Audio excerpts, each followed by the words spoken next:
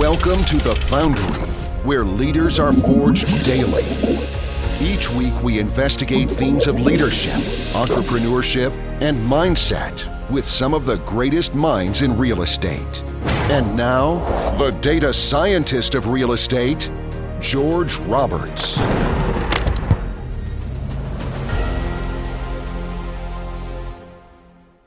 Welcome back, entrepreneurs. Today, I have the pleasure of interviewing Jay Conner, the private money authority and host of the Raising Private Money show. Jay Conner has been buying and selling houses since 2003. He's rehabbed over 475 houses and has been involved in over $118 million in transactions. His passion is motivating and teaching other real estate investors how to raise private money without ever asking for money.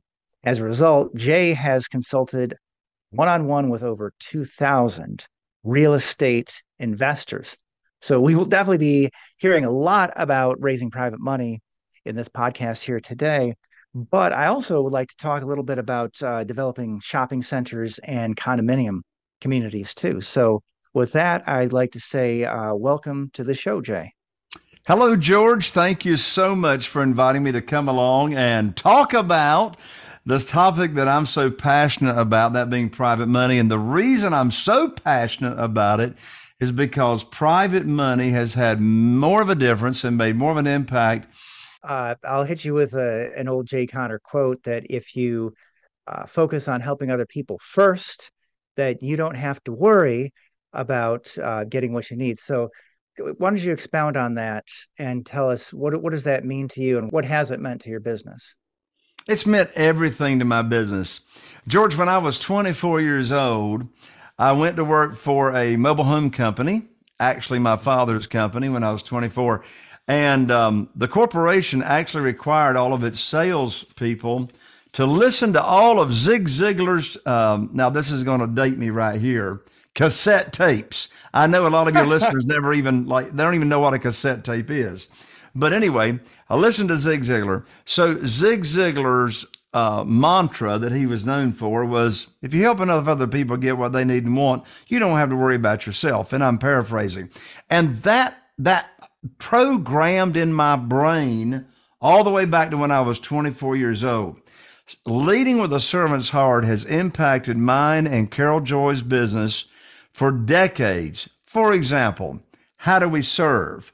Well, in addition to this world of private money, we serve other people. Like, for example, when we are marketing and mailing letters to people that are facing foreclosure, for goodness sakes, those people are stressed out, they're in distress, they're financially strapped, they're emotionally distraught.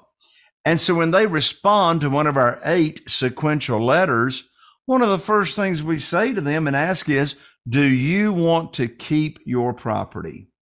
And if they do, then we may give them an idea as to how they can. Like, have you talked to your lender? Have you talked about a loan deferment program? Have you talked about a loan modification? And if we can give them an idea on how to keep their property and it works out for them, that's fantastic. Is there anything in it directly for us? No. But I believe in the law of reciprocity and planting seeds. You know, here's another writer downer. It's all about sowing. It ain't about reaping. I can't reap nothing until I have sown first. And so I want to lead with value. I want to lead with understanding what the person I'm talking to's problem is. You know, if people didn't have problems, we wouldn't be in business. That's what we're doing. We're solving people's problems. Our private lenders, we're solving their problem because they're not getting a decent rate of return elsewhere. We're solving our sellers' problems, right? So you stop and think about it. It doesn't matter what product or service that you buy, there's something you want fixed, or you wouldn't be buying the product or service. So just remember, lead with a servant's heart. You are a problem solver, and focus on the other person, and you're not going to have to worry about yourself. I love it. Now, we talked a lot about education, but we haven't talked about your podcast, the Raising Private Money show. So tell us a little about what you're focused on and how you've been able to help people with that. Absolutely. So, as you said, the podcast is titled Raising Private Money, and you can find it easily on iTunes, Spotify, etc. And what the show is all about is it's about raising private money for your real estate deals, whether it be residential, commercial deals, multifamily, etc. And so we always have on the show 100% of the time guests that talk about how they have gone about raising private money for their real estate deals, where they found their lenders, how they begin conversations, everything that we've been talking about here. But everybody that has raised private money has got their own nuance to it, their own way that they approach it. And so we've got now hundreds of episodes on raising private money with Jay Conner. And again, it's easy to find, and I'd love for you to come join us and listen in on Raising Private Money with Jay Conner. Right. I love that. And what about development? I think this is very fascinating. We're kind of living in a situation where, I'm going to start with the housing market. I mean, we haven't been building 1.5 million homes annualized since the middle of 2007. And some people may say this is the worst time to be in development because interest rates are rising. It's just getting harder and harder. I think I already know what you're going to say to that. But tell us about what you're doing in development and what is the outlook for commercial development. Yeah. Well, I'm anticipating, and nobody has a crystal ball, that's for sure. But I've got some very, very good friends that are a whole lot smarter than me when it comes to economics and predicting what's going to be going on and looking at employment and unemployment and what's the Fed's doing with rates. A lot of people that I'm listening to, George, are saying that interest rates we can see within the next year, maybe year and a half or two, are going to be coming back down into the fives. I just saw today, not to date this show, but I did see today where the national 30-year mortgage fixed rate on a residential house is 7.6%. But I anticipate that to be coming down. Now, as far as multifamily and commercial development, it really is, in my humble opinion, George, it's much more driven by what's going on in your local market. Now, I believe, as I just said, mortgage rates are going to be coming down. But before you get into any kind of multifamily or commercial development, you really, really, of course, this goes for residential as well, but you really know what's going on in your local market and the demand. Now, as far as demand goes, it's at an all-time high as far as housing, whether it's rentals or owning, etc. But make sure, in other words, multifamily, in my opinion, George, is just like single family. Don't start out in this business by yourself. Make sure you hook up, to someone else that is experienced and has already gone through the mines and knows how to help you through it. All right. Beautiful stuff there. And I think we might have to pivot a little bit because we're going to have to probably find a way to land this plane. But before we go into all right, well, from time to time, we allow our guests to turn the tables and ask questions. So if you'd like to, Jay, go for it. Wow. So I get to ask you a question, You got it, George. man. All right. And hey, look, I wasn't even prepared for that. Well, I mean, this is a common question, but a very valuable question when it comes to your answer. And that is, first of all, share with your audience, George, what year did you start investing in real estate? Oh, yeah. Wow. Taking me way back. I want to say that it was 2010. And we were going to sell the family home and move up just a little bit because that was a time that made sense. You were going to buy more house. And we decided instead, and it was really my father's advice. He said, just keep that. You aren't going to get anything for it on the market. So hold on to it, become a landlord. So because of that, I had many, many years of real estate experience before I got heavily into it. And it was one of the things that was very pivotal to me because it gave me the confidence when I decided, hey, I love entrepreneurship, and I'm ready to dive in and find my own way in the world. I had already worked in the family business of construction. That it's time to go back and just do real estate at scale. So that's when I went into multifamily. So thank you. I love that question. You got it. Can I ask you a follow-up question? Let's do it.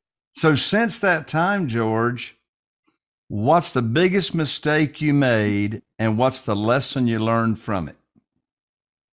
All right, great. I like that because it's a lot like a question I'm going to ask you. So, hey, I think that you never stop learning, always got to get smarter and stronger every day. So when you go into your real estate transactions, you're going to find that some are going to be harder than others. And you've always just got to be ready to pivot. Don't try to predict, just know what you're going to do.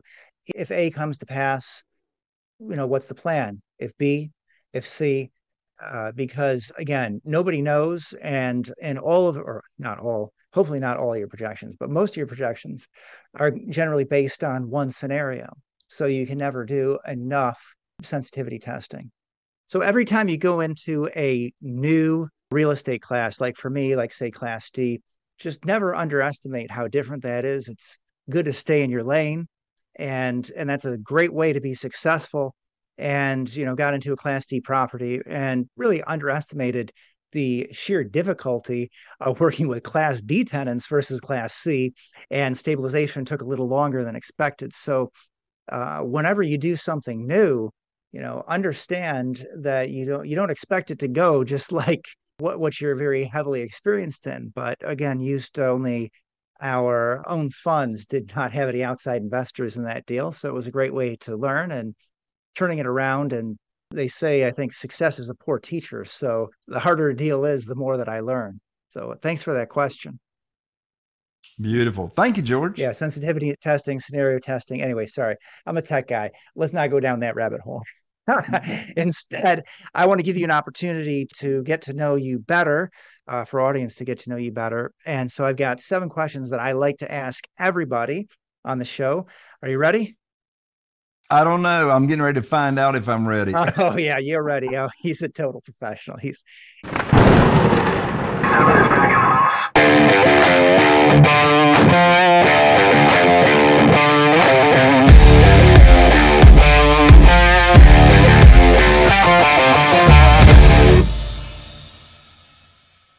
All right. So if you could be known for only one thing, Jay, what would that be? If I could be known for only one thing, authenticity. And what do I mean by authenticity? What you see is what you get. In other words, what you're hearing, you can count on. A close cousin to authenticity is integrity, reputation. So a reputation of being authentic. In other words, when I say something to someone, I would want to have the reputation to be known for when Jay says it, you can count on it. You can take it to the bank. He's telling you the truth, and he's not making something up, just to make you feel good, but you can rely on Jay Connor's word. All right. I love that. What is the greatest lesson in leadership that you learned as an entrepreneur? Biggest lesson in leadership. Well, if you're a leader, that means you got followers. So that begs the question, what should the relationships be between you as the leader and your followers, or your team members, as I call all of my folks, my team members? And so one of the most important lessons I learned the hard way, and unfortunately, George, the most valuable lessons I have learned, I did learn the hard way because I had to screw it up first in order to fix it. And what I've learned is, as a leader, it's so important to be accessible. Accessible. So this ties into communicating with your team. So years ago, I used to repeatedly hear it from my team members. Well, Jay's so busy, I can't get to him. Or Jay doesn't have any time for me to tell him. So as a leader, not only do you want to be accessible, but it's your responsibility as the leader of the team to put into place a practice, a platform, a scheduled time every week that you and your team can get together on Zoom, on the phone, in person, and get their feedback. So make it easy. There it is. Make it easy for your team members to, first of all, ask you for what they need. You as a leader, it's your job to give your team members the tools they need and the information they need to get their job done. And that can't happen unless there's free-flowing communication. So make the platform available and make it easy for them. And here's another part that's also just as important. Create a culture to where your team members can tell you as the leader exactly what they're thinking and not what you want to hear. What personal characteristic has been most pivotal to your success? Now that one's easy. Resiliency. And what do I mean by resiliency? As a leader, as an owner, as an entrepreneur, you're going to have a lot of problems and you're going to have a lot of challenges. And, back to my story that I shared a little while ago about when I was talking to my banker, on my phone with handset here. When I got cut off from the bank, well, I had a choice. I could have just sat back and quit. Well, my funding's gone. No way to do the deals. So resiliency, stick-to-itiveness, commitment. Because look, there's always another way. Even though I said I hate people going around and say, well, every problem's an opportunity. Really, at the end of the day, it is. So don't give up. And here's the key to being resilient. Ask yourself, who do you know that can help you with your problem? I love that. And, just to inject a little further excitement in this interview, very exciting interview so far, I've got some random questions here. So why don't you just tell me when to stop cutting the deck? When to stop? How about right now? This reminds me of a magic trick.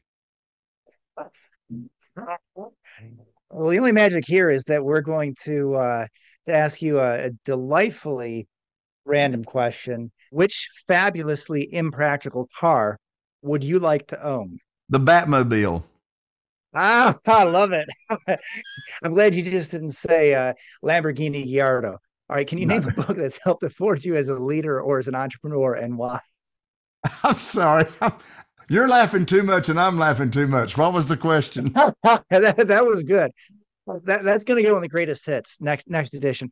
Name a book that's helped afford you as a leader or as an entrepreneur, and why?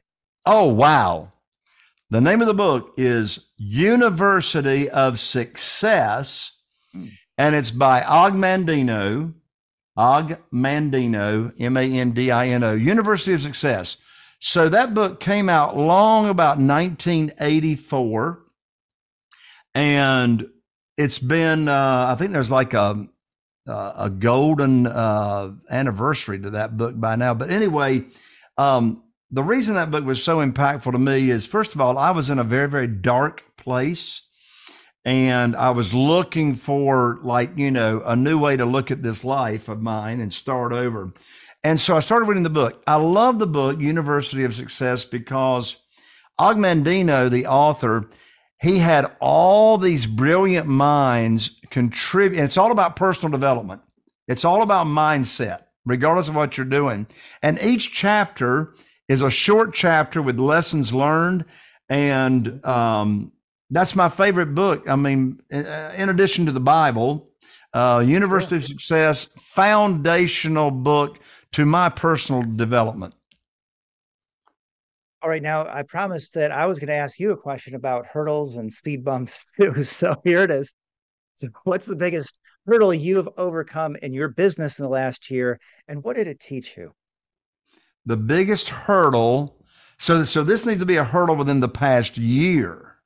Oh, it doesn't have to be. We can go back a little more if you want. Okay, because if I can go back a little further, what I'm thinking of is a very, very important lesson. So if anyone is looking at or has and is going to, again, flip houses. So I know, George, you talk primarily about multifamily, but if I can just share my experience in single family houses, if you're looking to flip a property, the most important lesson I learned was, even if you're looking to flip a property, always calculate, will that property cash flow if you are forced into renting it out? So you always want to analyze it, you being the thinker brain there, George. You always want to analyze it. How much can I bring in per month on rent versus my underlying debt? Will it cash flow in case I get stuck with the property and I cannot flip it? That's a big mistake I made long ago when I bought a condominium. I was looking to flip it. And let me tell you something, the market turned. I was stuck with it, and it was a bloodbath for many years until the market did turn back. So always look at those deals, analyzing both sides of it both ways. I love that. That's sort of agility. That's huge. I see that in successful people all the time. And thank you for sharing that. Can you give us a quote to help forge our listeners as leaders and entrepreneurs? Well, I'll give you my quote that I'm known for, and that is, successes are scheduled. Now, what do I mean by successes are scheduled? Things just don't happen, right? So I don't very much believe in a to-do list. So this is my everyday practice as to how I go about doing business. If it's important enough that I want it done, put it on the calendar. Put it on the calendar. So successes are scheduled. Just don't put it on the to-do list. If you really want something done, schedule it on your calendar to get done and keep the commitment to yourself. All right. Now, we're at that time in the interview where I have to ask you email, website, carrier pigeon, smoke signal. What's the best way for our listeners to reach out to you? The best way is just order my book and I'll autograph it and ship it to you. jayconner.com/book, JAYCONNER.com/book, and we'll be connected. All right. I want to thank you, Jay. Jay Conner, the Private Money Authority. Thank you for taking your time to share your knowledge and experience with our audience. George, thank you so much for having me on. You are a fantastic interviewer, man. Congratulations. And right back at you. Amazing guest. Thank you so much. You got it, George. Thank you so much for having me. My pleasure.